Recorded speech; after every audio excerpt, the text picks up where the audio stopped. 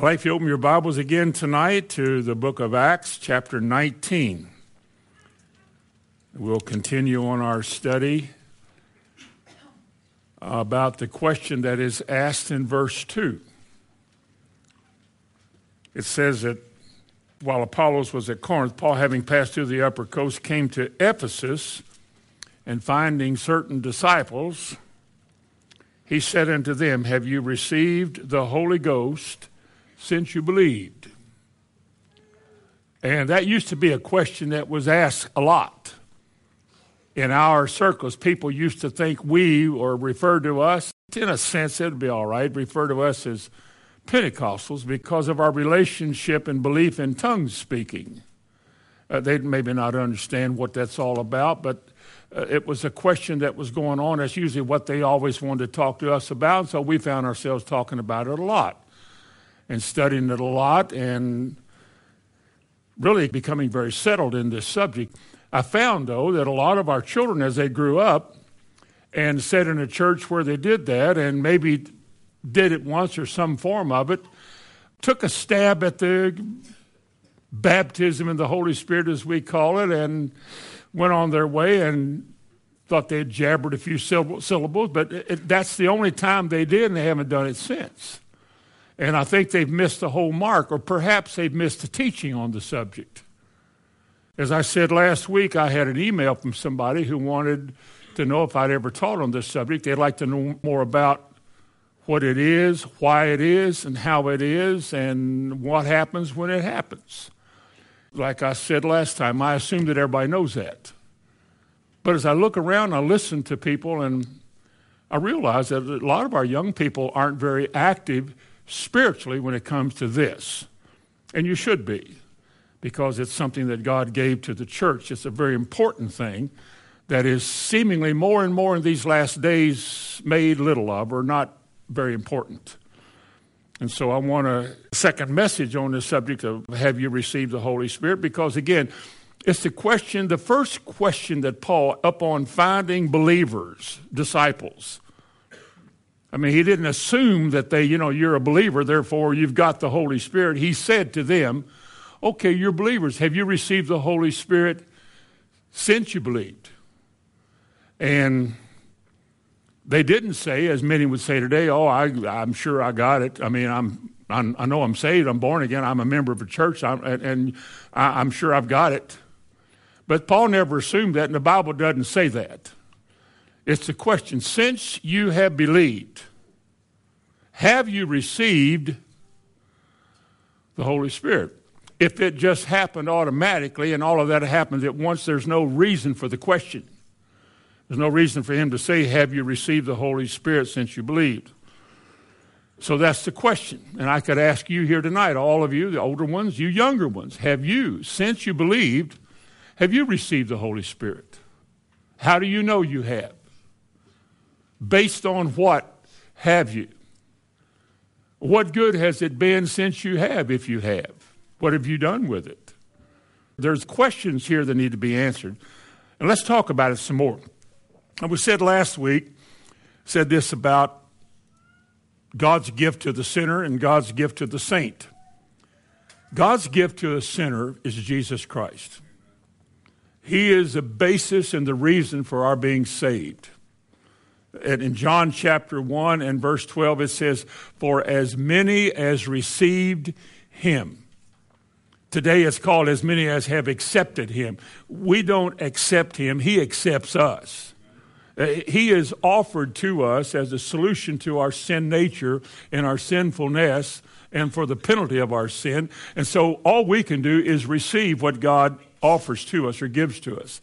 And so as many as have received him, God says God has given them the authority or the power, the King James says, the power to become the sons of God. And really, we could read it, the authority to become the children of God. That is, you are his by virtue of believing in what Jesus did for you. God opened your eyes, you saw that, you came to your need for that, you saw your need for it, you saw your sinfulness, you repented, you asked God to save you. And God's gift to the sinner is Jesus Christ. Now, We didn't turn to this one last week, but turn to it now. In Matthew chapter 3 and verse 11, God's gift to the saint is the Holy Spirit. Every Christian needs to be filled with the Holy Spirit. Every Christian needs to receive the Holy Spirit. And he said, you shall receive power when the Holy Ghost has come upon you, Jesus said. Remember this. In John 1:12, when the Holy Spirit comes, you're given the authority or the right to be God's child. God gives you, offers you, and sends his Holy Spirit to make your authority effective on the earth. As a Christian, you're on a mission. There is a way that God wants you to live. I don't believe you can live the fullness of that way without his Spirit. Jesus said this in Matthew 3:11. He said, I have a baptism to be baptized with. And he said he will baptize you how? With the Holy Ghost and with fire. Now, do we need that? Now, he said Jesus will do this. It's the Holy Spirit who convicts of sin. He points us to Christ as the great need to be saved.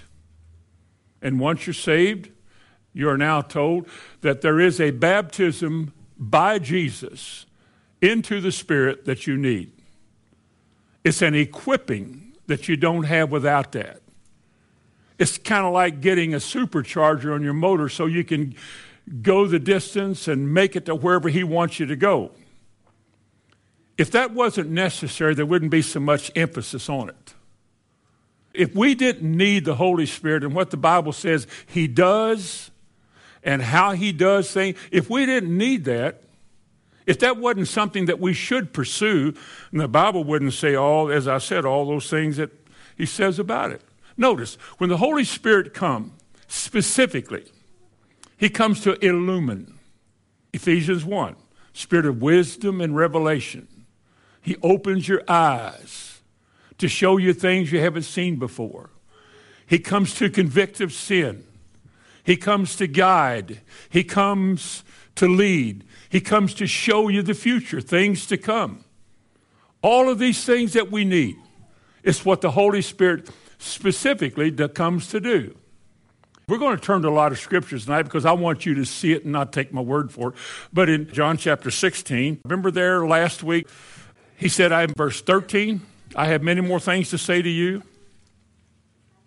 Didn't Jesus say, I have more to say than I've said? I want you to get the picture. In John 16, Jesus is saying to his disciples who have heard him teach for 3 years. Now, you can say a lot in 3 years. They heard things that were intimate, that is, quite personal, alone on hillsides, no big crowd, just a few of us have been privileged to hear specific, special things. Things that they wrote about, and we may not understand all of it yet, but he had them in his inner circle, and he explained things to them. He'd preach a sermon, it'd go somewhere, they'd follow him and say, what did you mean? Then he would tell them. But then he said this. He said, I have more things to tell you.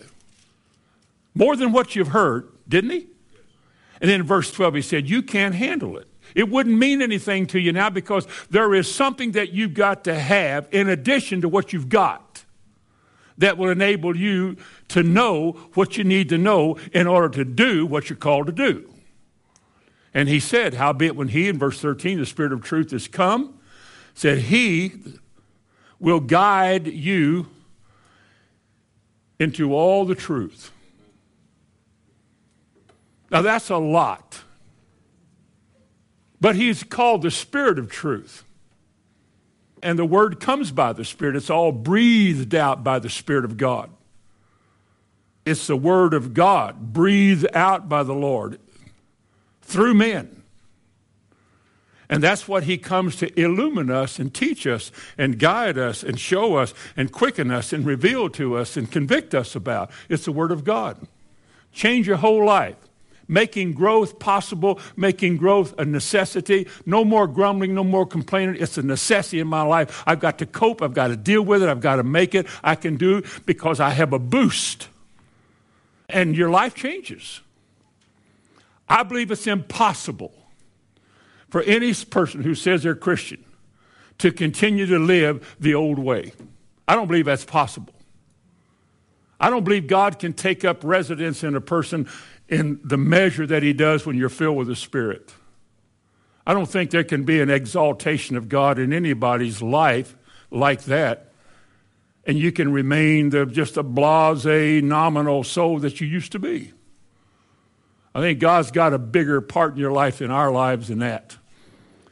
Now, would you look at Acts chapter 2 again? It point out to you three things. He said, first of all, to set the record straight, the first thing that's required is that you believe. Not mentally agree, as it's easy for us who sit in church. I did. I followed my parents to church. Whatever they did, I did. Believing came later in my life. Really being convicted to see my need and then grasp it and make it my life. Believing, true believing. And the second thing he says in 19, he says, have you received the Holy Ghost since you believed? And then the next thing in verse 5, he baptized them in water. That's the natural sequence. In the New Testament, it's believe and then be baptized. I told you once about Bonnie that went forward in church a year after we got saved. I wondered what sin she'd committed that I didn't know about. But she told the preacher who related it back to us, and when he related it back, it made all the sense in the world. I never thought of it before.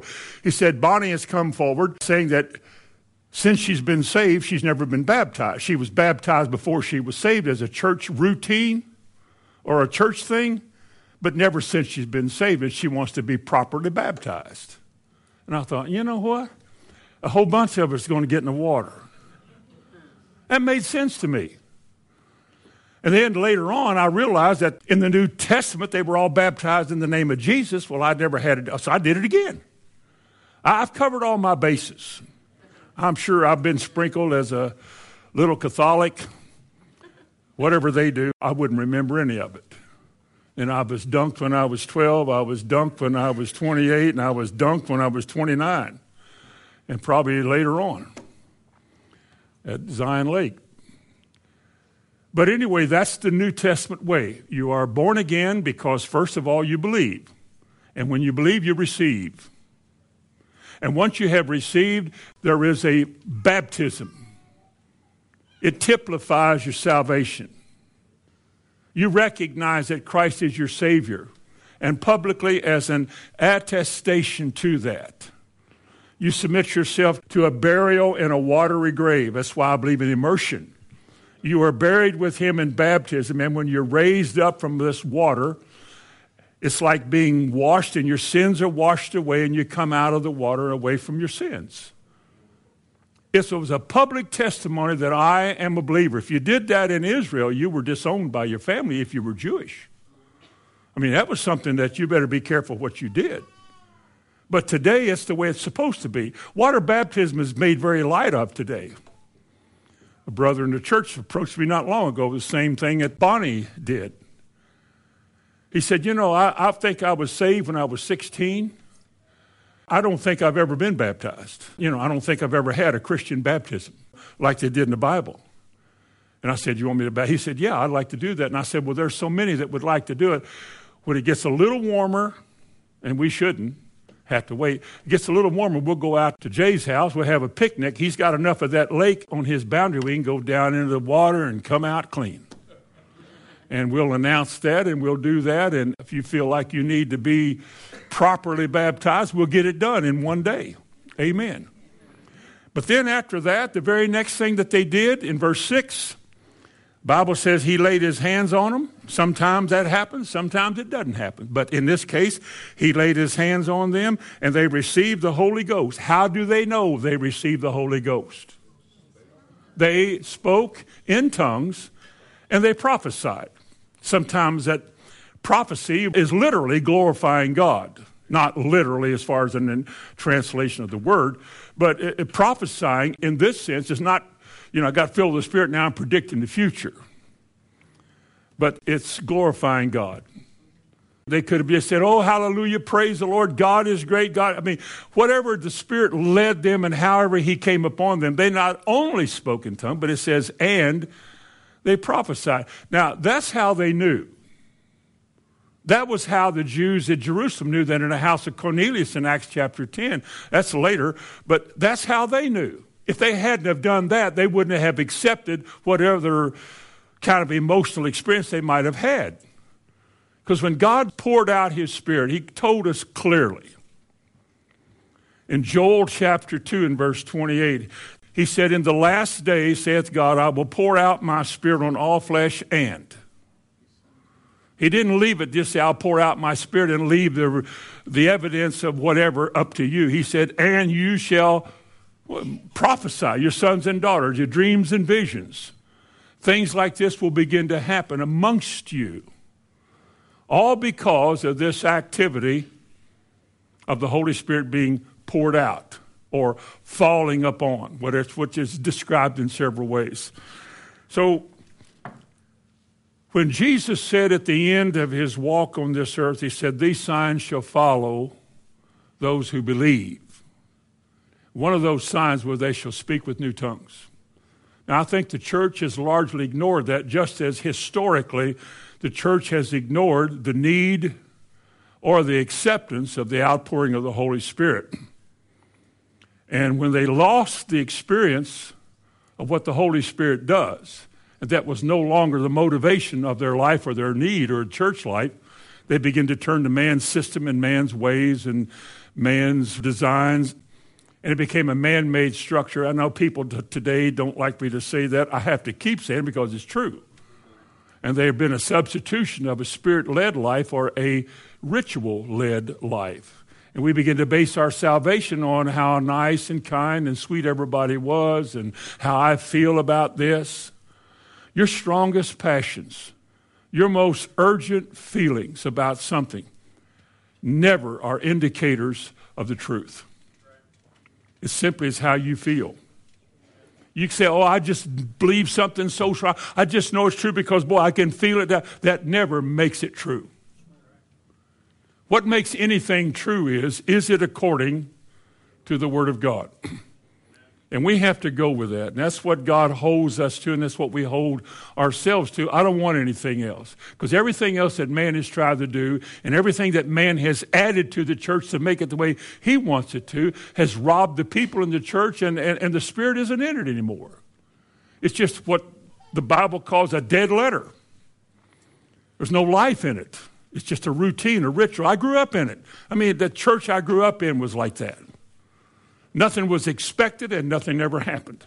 And if anything happened that wasn't in the bulletin, there was a meeting. You just didn't do anything different than the man had devised the way he wanted it done. It was decent and in order. It was quiet. It was soothing. It's how we have planned to do things, and we don't want anything to change that.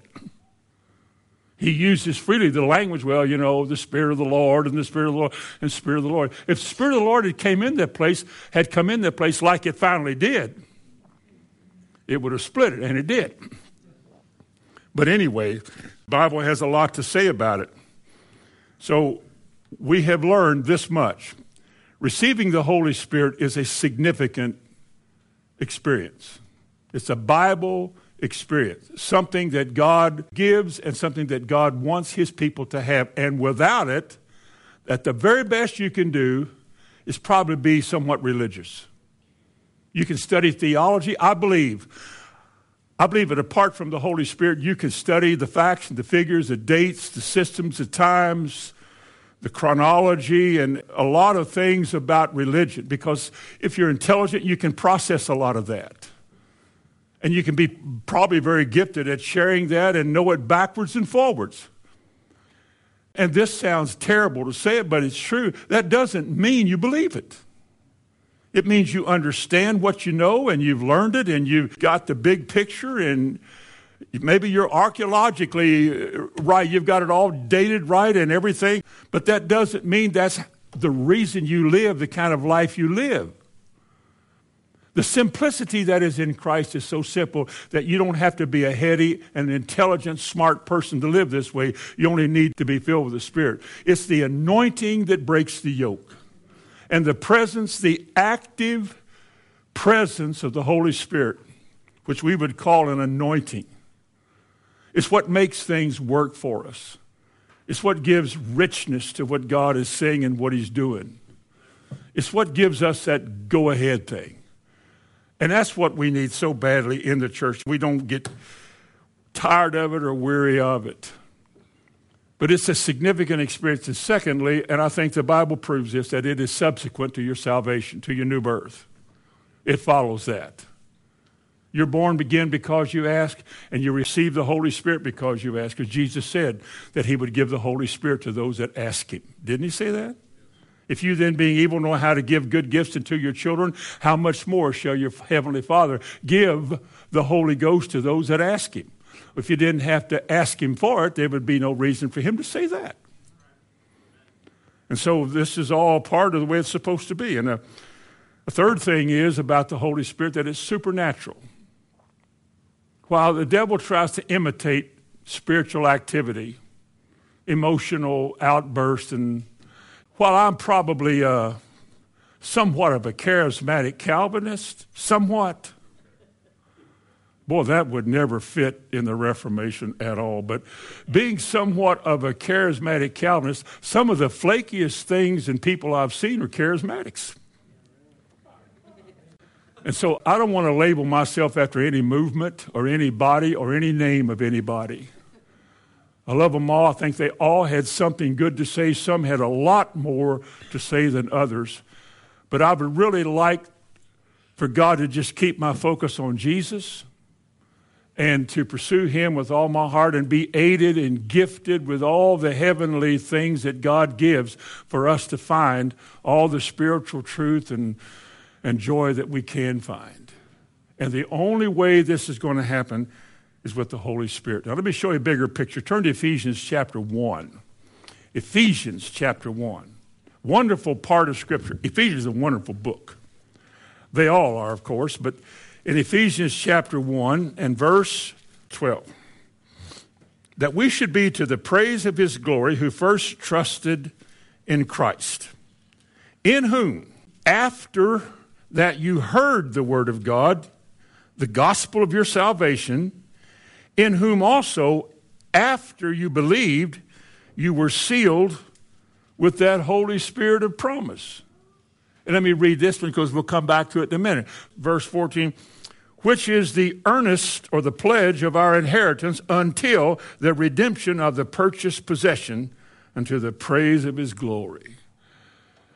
Those are kind of heady words, but they're very simple, but they mean so much, more than a lot of people I think would like for them to mean. But let me get to it. First of all, he said in verse 13, in whom you also trusted after you believed. And he said, after you believed and trusted, he said, you were what? Sealed. You were sealed with that Holy Spirit of promise. How do you think of that? We don't talk about this much, not in Christianity, not since I've been a Christian. It's not a very common subject. We read it, we know it's there, we ask the question, I wonder what that really means. Because tonight it has to do with receiving the Holy Spirit. It's quite an important thing, actually. First you believe, then you receive. That's the way it is in the Bible. First believe, then you receive, and then the next thing he says, or he describes it in verse 13, it says, in whom, after you heard the word of God and you received it and you believed it, after you believed, you were sealed with that Holy Spirit of promise. Now let me give you a couple definitions from the Greek dictionary of what the word sealed means. It means to set a seal or a mark upon a thing as a token of its authenticity or a stamp of ownership. Now, we understand that. There was a time when you sent letters by hand And like it was a king's letter, they'd pour a little bit of tallow on it, and the king would take his ring and make an impression in the tallow while it was hot. And when it dried over where the letter was sealed. And so whoever got the letter, he knew that nobody had ever gotten into the envelope because the seal was not broken. Because the seal testified to this. This is personal mail. This is my mail to you. Now think about that. We often think of, some kind of a vault that has a seal on it. It's not that you can't break the seal and get in the vault, but the seal testifies to this, that the owner of the contents in there has put his seal up here. He's the only one that's going to open that, and when he does, the contents will be able to be brought out and so forth. But he says, you and I, when we received the Holy Spirit, we were sealed with that Holy Spirit of promise. Did your Bible say that? Let me make sure it says that. We were sealed with that Holy Spirit of promise. In the same dictionary, it says figuratively, the word sealed means to secure to someone, to make sure, or to deliver over safely. Now you start thinking about what we've said so far, and you realize this, that when God seals something, it's his stamp of authenticity and acceptance and oversight and care for this person. You're his. No wonder he was able to say that I know my sheep know me, no man will pluck them out of my hand. Why? Because they're mine. How do you know you can keep them? Because by divine direction, he seals his own. How does he seal them? Are you afraid to say it? I was years ago. I wouldn't have said it, but I'll say it now. He seals them with the Holy Spirit. That's the sign. That's the seal. The seal of authenticity. These specifically are mine. Another one says that he speaks also of Christians whom God attests and confirms by the gift of the Holy Spirit as the earnest pledge or seal of their election to salvation. You say, well, that sounds like a Calvinist. It probably was. Probably was. It was a dictionary. I don't know who the author of it was. But that's some pretty serious stuff. Is that why Jesus said at the end of his life, his earthly life, these signs shall follow those who believe? Is that why Paul was in such earnest when he passed through the upper coast of Ephesus and finding certain disciples, he said, have we received the Holy Ghost? Is that why it should be a big deal to us? See, we don't want it to be like that. I say we editorially as Christians. The Christian church has shied away. Christians, as a rule, have shied away from this Holy Ghost talk and stuff because it smacks of either Pentecostalism, excessive emotionalism, or something that is not socially acceptable. It's a stigma. If you're a tongues talker, you're half ignorant, don't treat your family right, and you drive too fast, and you look awful. Because there's something about the way this has been painted. As I told you last time, my mother, when I asked her, she said, where have you been? When my pastor got back from vacation and I couldn't wait till he got back, he'd been gone for 2 weeks, and I was climbing the wall. And I said, Brother John, what is this baptism in the Holy Spirit? And he looked at me and he said it. He did. I remember where I was standing, where he was sitting in the window right behind him. And he said, where have you been? What's going on? And I told him the story. He said, there's nothing to all that. It's just a bunch of gibberish and by people that just are misinformed and blah, blah, blah, blah, blah. Well, I thought, that's it. I'm done with it. Until one night we came in from a witnessing program. We had a church witnessing program. 2 of us went out every week. It's a church witnessing program. We were not doing well at all. Everything was pretty dry. We were knocking on doors. Nobody was home. If somebody was home, they didn't want to talk. Nobody lived there anymore. And, we would come back really disappointed because we had this zeal to see people saved. And we thought, we could just do that by sheer doing it. And we had no pop.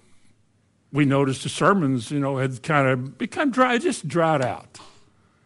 Living water became kind of like a little creek bed. We were praying that one night in front of the church, as we did every time we came in from the witnessing program. We'd go into church sanctuary and pray. We always did.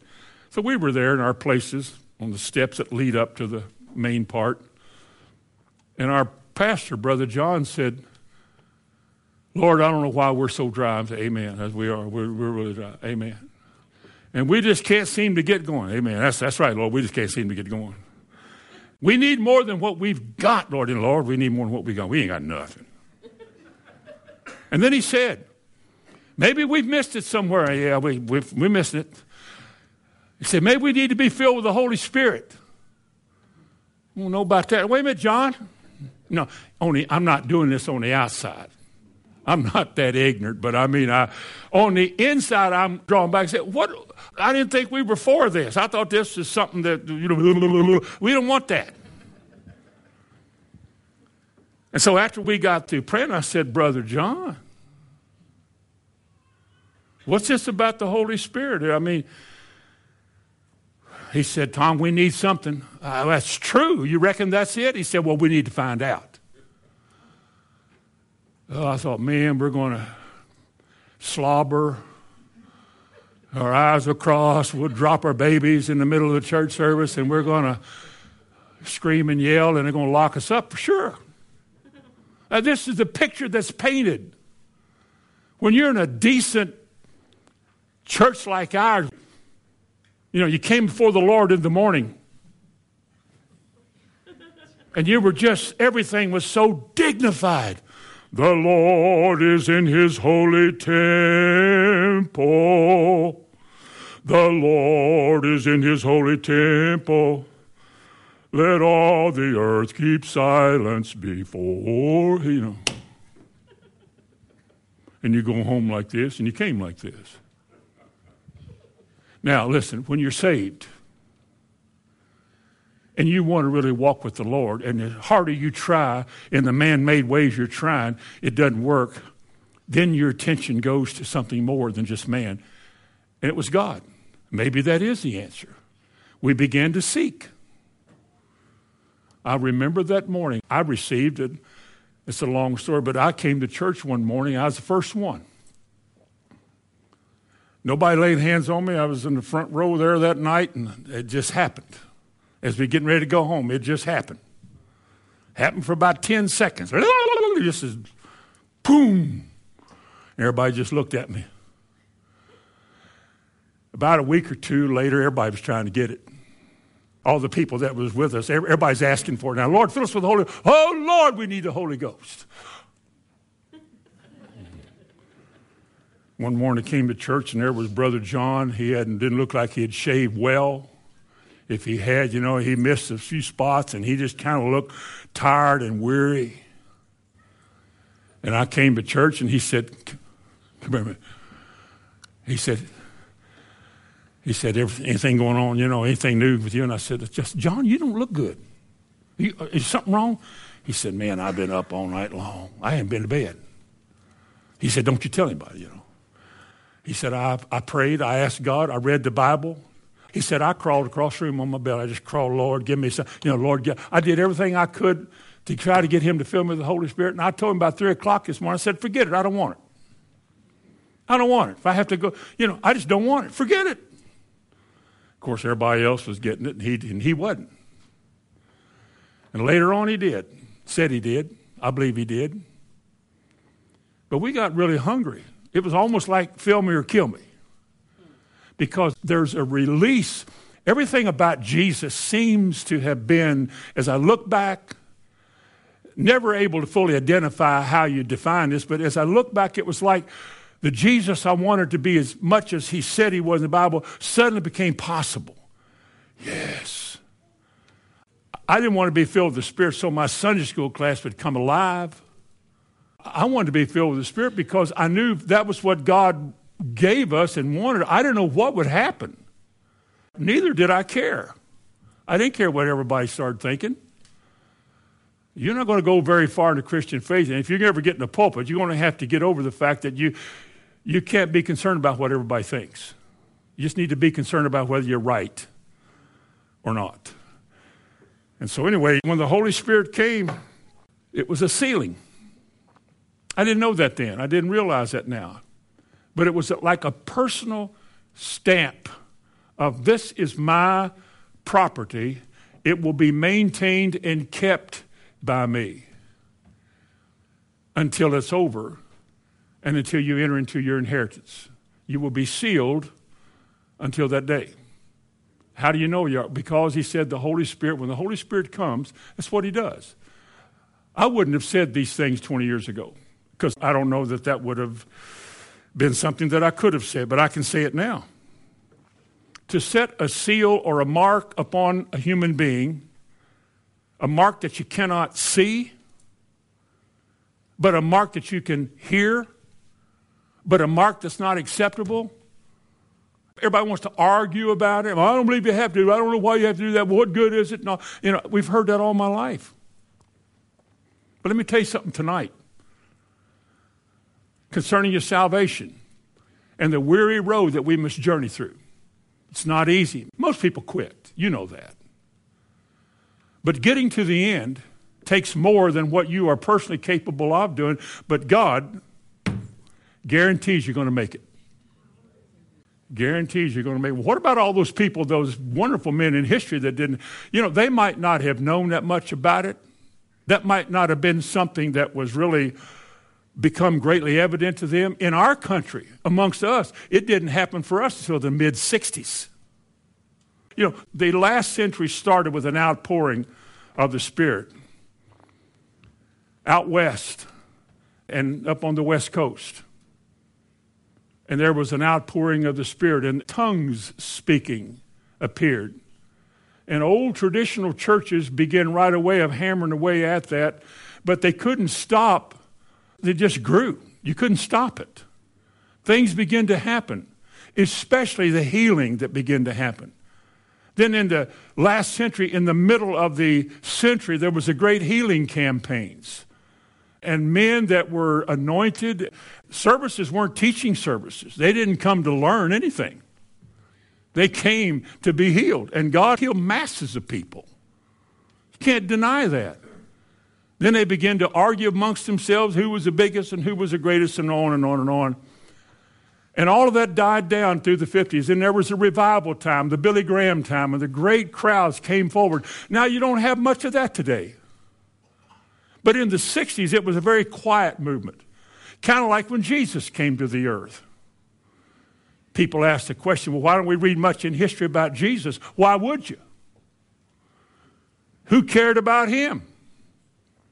What significance was Jesus to anybody in the time he was on this earth?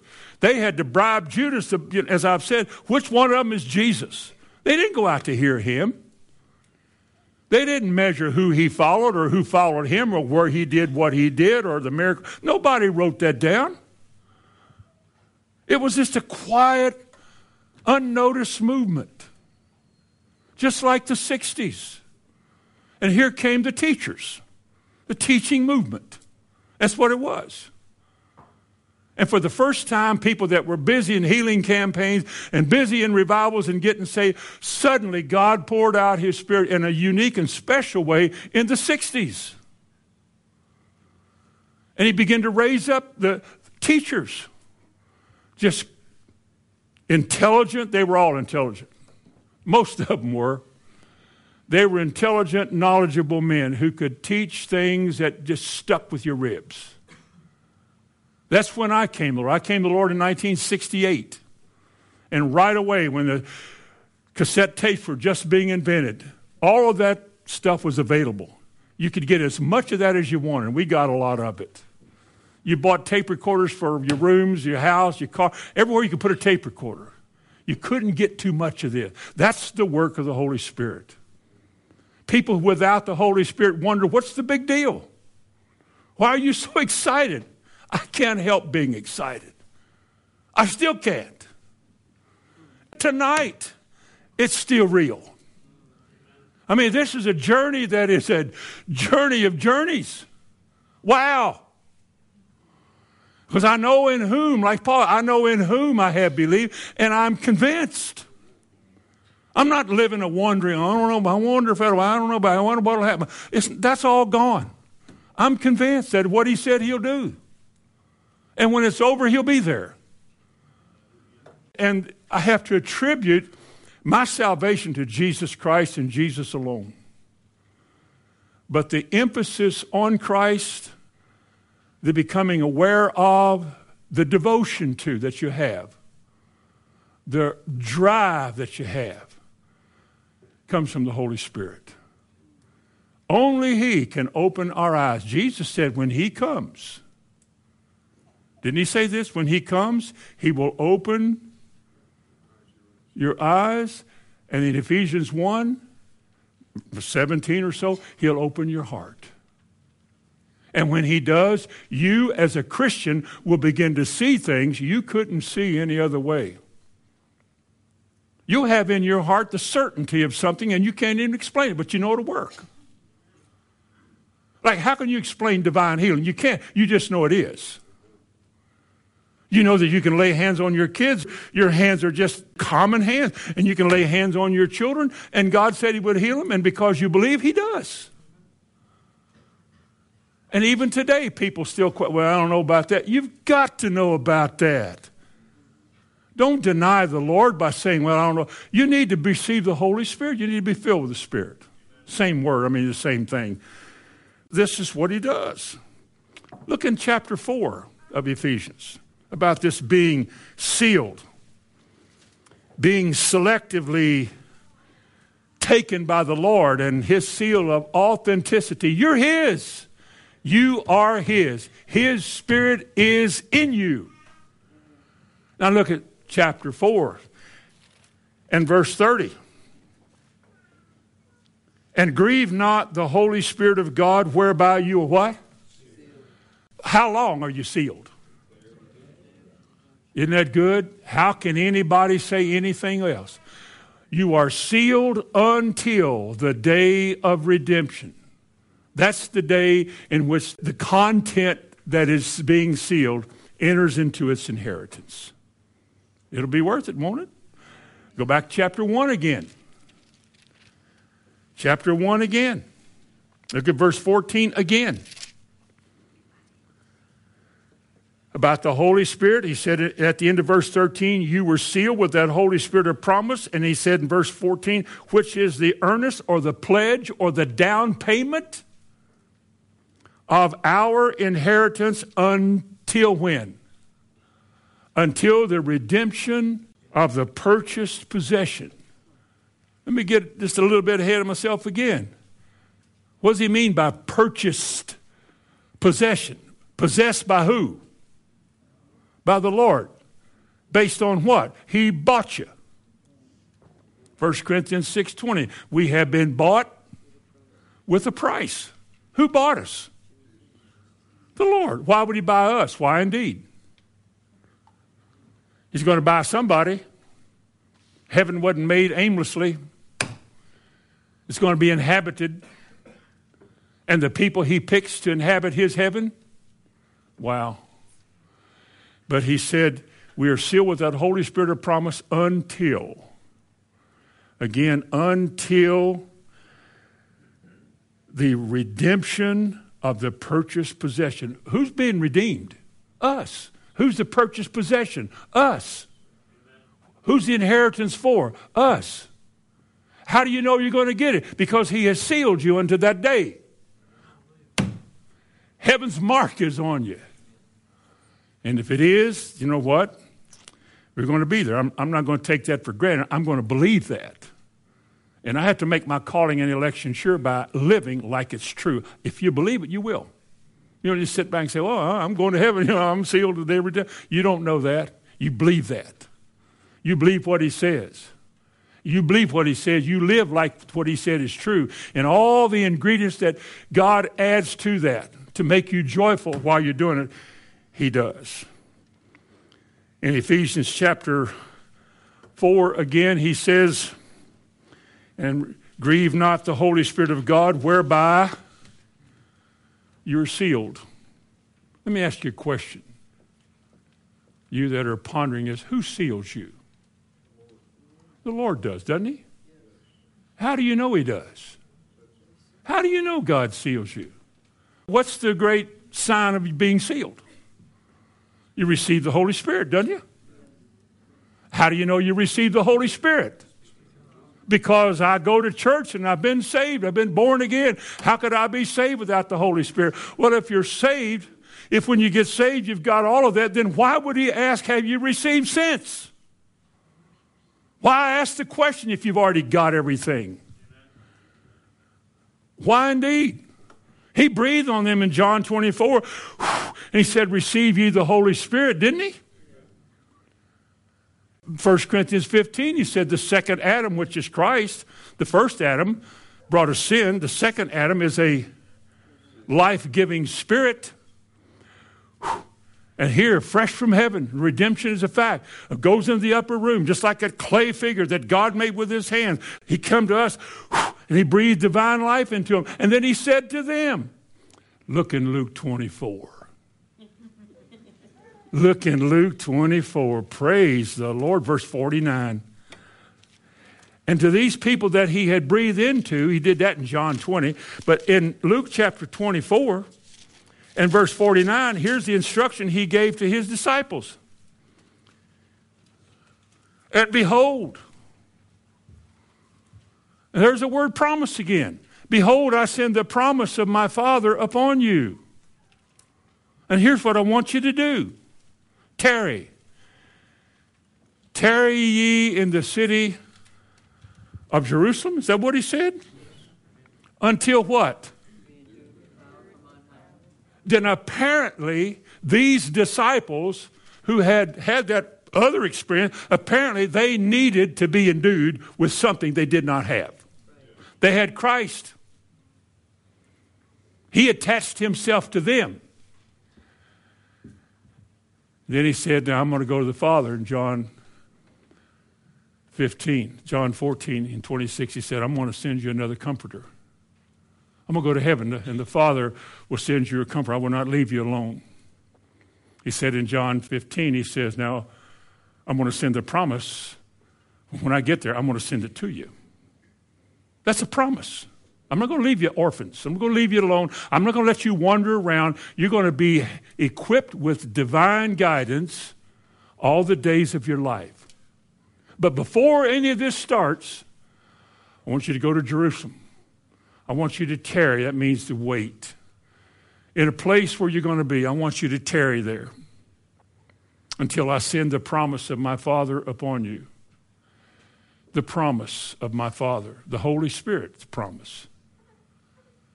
And when he came, there was a definite way that they knew it was. It was on the day of Pentecost. You remember the story. You can't deny it. You know, for a lot of churches, the book of Acts is still in the Bible, especially chapter 2 and chapter 1. It's still in there. It still gives evidence to the truth. It is still as God intended for it to be. It's there. And he said, when that happens, I'll send the promise of my Father upon you. Now, what's this promise called? Is it called the promise of the Father? Didn't he say this would be God's seal? Turn to 2 Corinthians chapter 1. This would be God's seal. God's seal and God's pledge. How's that? What does the word earnest mean? Earnest is like saying down payment. Earnest money is money given in good faith that you're going to do the rest of the deal. It's kind of like a pledge. I'll give you this money. I'll give you this much money down. I'm going to be committed to this, and you know I'm going to be back to finish this off because that's a lot of money, and I don't want to lose it. This is earnest money, good faith money. That's what earnest would mean. The dictionary says that earnest stands for the price paid beforehand to confirm that the transactor will pay the full amount. Earnest. Now, if Jesus is the earnest of our inheritance, let me see what he says. 2 Corinthians chapter 1. Now, he which establishes us with you in Christ and hath anointed us is God. That's verse 21. Verse 22, who has also done what? who has also sealed us, and in the same breath, and given us the earnest of the Spirit in our hearts. That's his down payment on you. You're his. We'll finish it when you get your inheritance. When it's all over, you pass the test. Well done, thou good and faithful servant. He will bring you in, and then it'll all be done for you. You're there. In the meantime, he says, I will never leave you. I will keep you. Now, if God said he's going to keep us, guess who's going to get kept? How do you know he will? He gave us his word. He gave us his pledge. I will. You're mine. And he that started this good work in you is what? He's going to finish it. Look in Romans 8. Romans chapter 8, verse 8 and 9.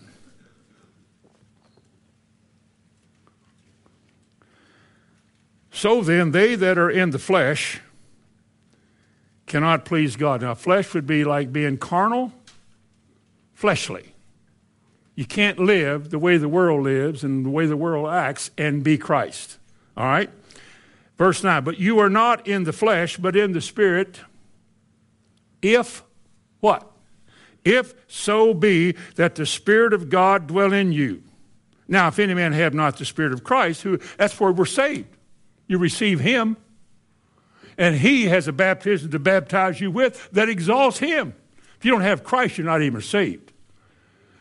But if you're Christ, and he baptizes you or fills you or gives you or pours out upon you the Holy Spirit, I want you to know tonight that that is an earnest.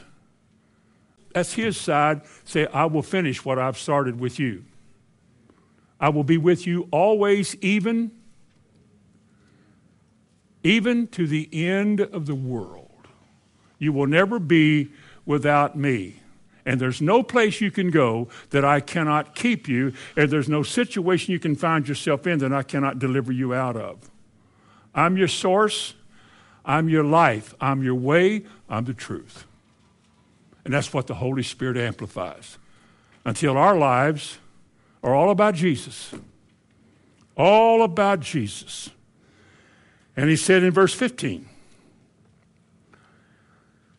for you have not received the spirit of bondage again to fear, but we have received the spirit of adoption. There again, in a different way, he's adopted you. Can you see this?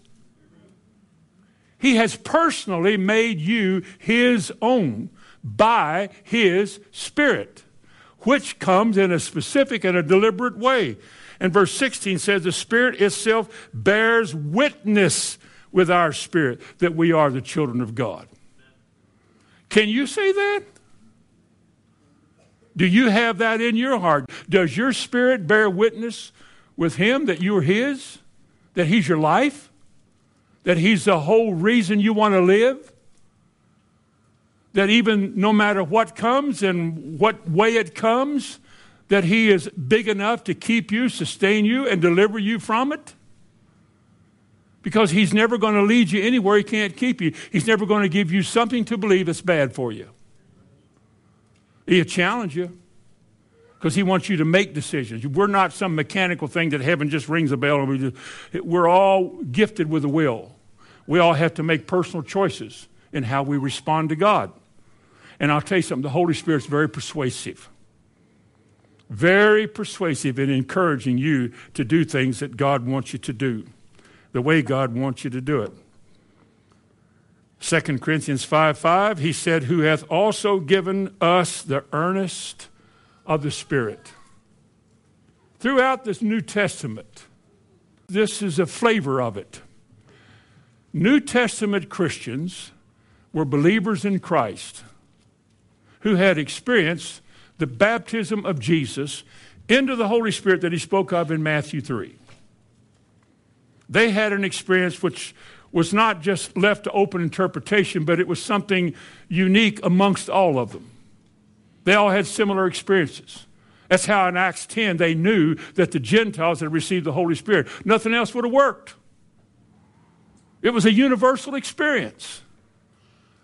And yet you're living in a time, and not the dark ages, of course, but there is a darkness.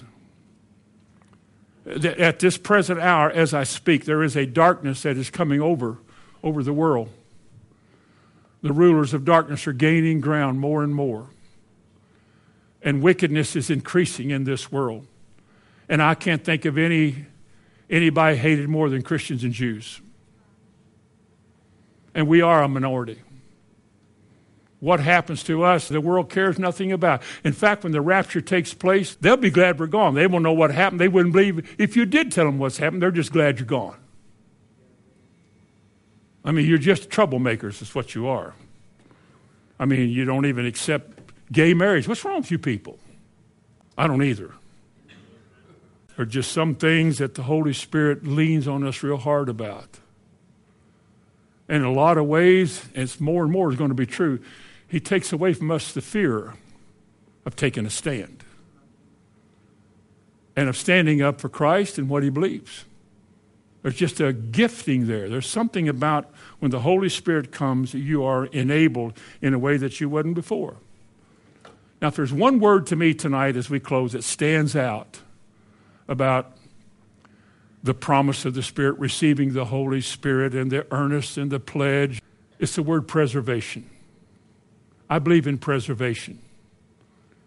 One of the 5 points of Calvinism,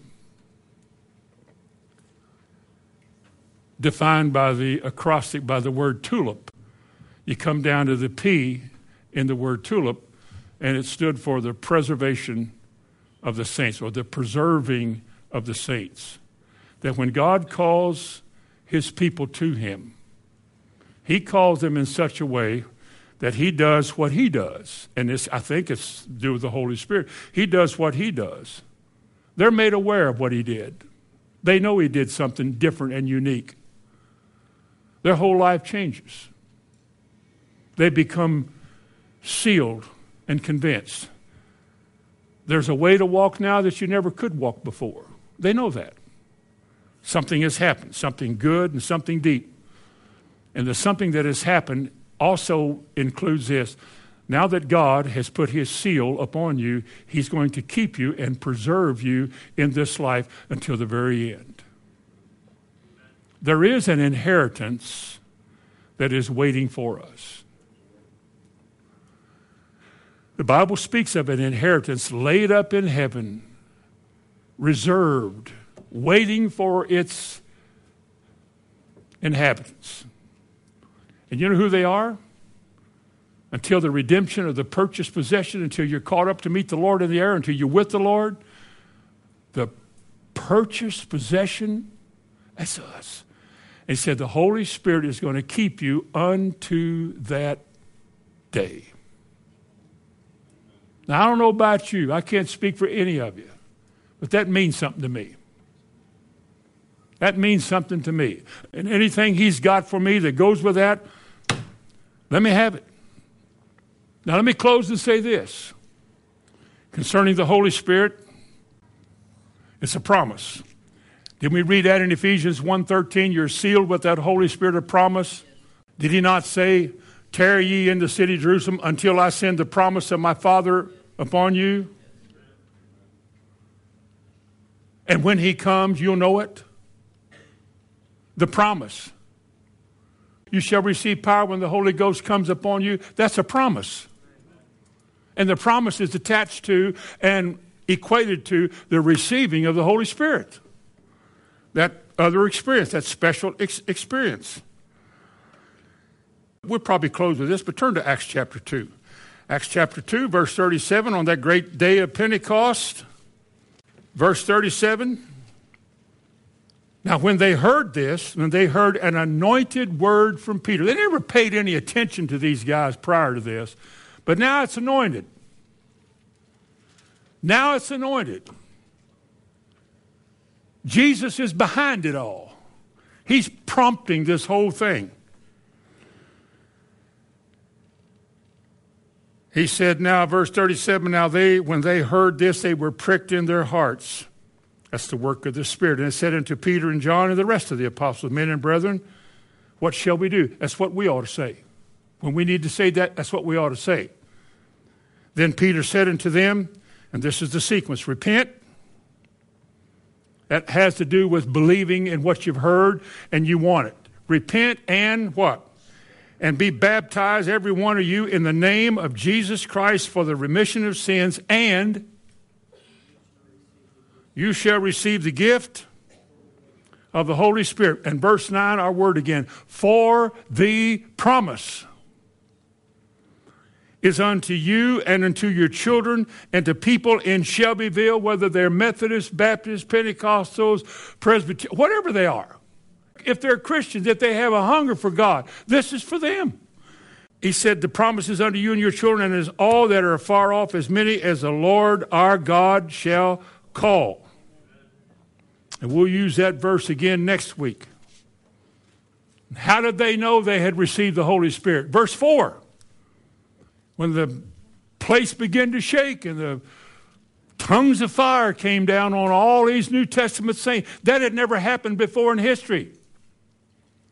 The closest thing we ever had to this was in the Old Testament when the writing was on the wall. A finger, the Holy Ghost wrote in tongues on the wall, wrote 4 words. It took 19 words to interpret it. Mene, mene, tekel, upharsin. And how to get 19 or 21 words out of 4 words? Well, read it. But it had to be interpreted. Are you with me? It meant nothing until the gift was given to the interpreter. And on the day of Pentecost, when the day was fully come, they were all assembled together, not getting along well, but they were together. The Bible says they were all together in one place in one accord. And there came a sound. So I said, what in the world's that? There came a sound. Never happened before. This is brand new experience on planet Earth. First time ever. Nobody ever duplicated this. Nobody can. There came a sound from heaven like a mighty rushing wind. And the place where they were all sitting. And tongues of fire set upon each one of them. And they began to speak in tongues. They were speaking in a language, a human language. They were speaking in words, that a dialect that others that they knew about. But there are different kinds of tongues. There are diverse kinds of tongues. That just happened to be the way he did it on Pentecost. When Paul spoke of his personal prayer time, he said, when I speak in a tongue, my understanding is unfruitful. I don't know what I'm saying, but I'm not talking to anybody. I'm talking to God. And in the Spirit, he understands, which is another reason we'll get to next week, why you ought to do it. And so he said in Acts chapter 2, when that happened, they were all filled with the Holy Ghost, and they began to speak in tongues as the Spirit gave them utterance. And the whole world, from that day to this, has forever been changed and challenged. And we'll close in chapter 10, because in chapter 10 was the first outpouring on Gentiles, of which y'all are, except for one of you. Y'all are Gentiles. Verse 44, chapter 10. While Peter yet spoke these words, the Holy Ghost fell. He fell, he was poured out, he came upon. Various ways the Bible describes the coming of the Spirit. Baptized, received, fell, poured out, that type of thing. But it says here, he was poured out the gift of the Holy Ghost. Verse 46 begins with 4. This is why they knew that this was the Holy Ghost. 4, they heard them speak with tongues and magnify God. They knew it was real.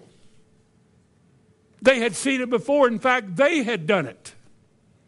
I remember a preacher on the radio one time said nobody spoke in tongues but the apostles. And it said here in verse 47 that those who came with Christ said, can any man forbid that these should not be baptized who receive the Holy Spirit the same as we? He just took brethren with him. He didn't take a bunch of apostles. He took brethren with him down there to the Gentiles.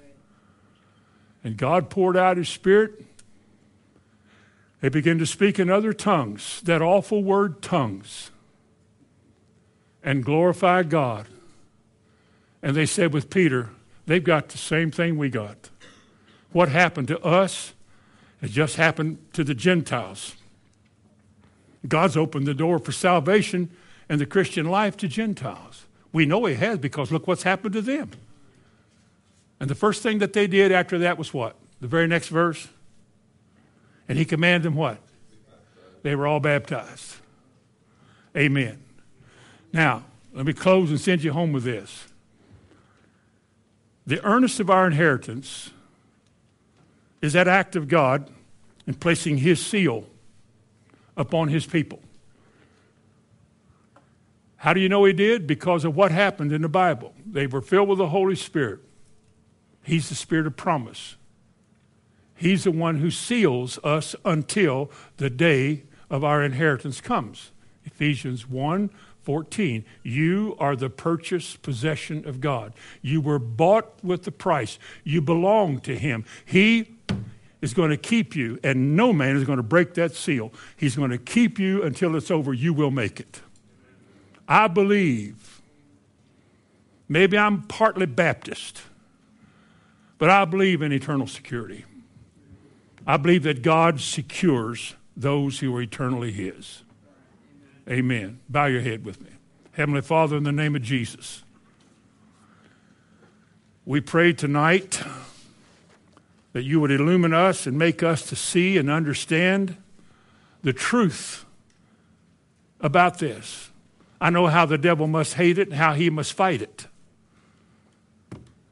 And how he tries so hard to convince people that that's not important. Make us to see what you're saying. Let us not believe what anybody tells us, but let us believe what you show us. And if you send people to tell us things that inspire us to look and in that way show it to us, send them. We want to get it right. We want to get it right. And we ask you to do that in Jesus' name. Amen.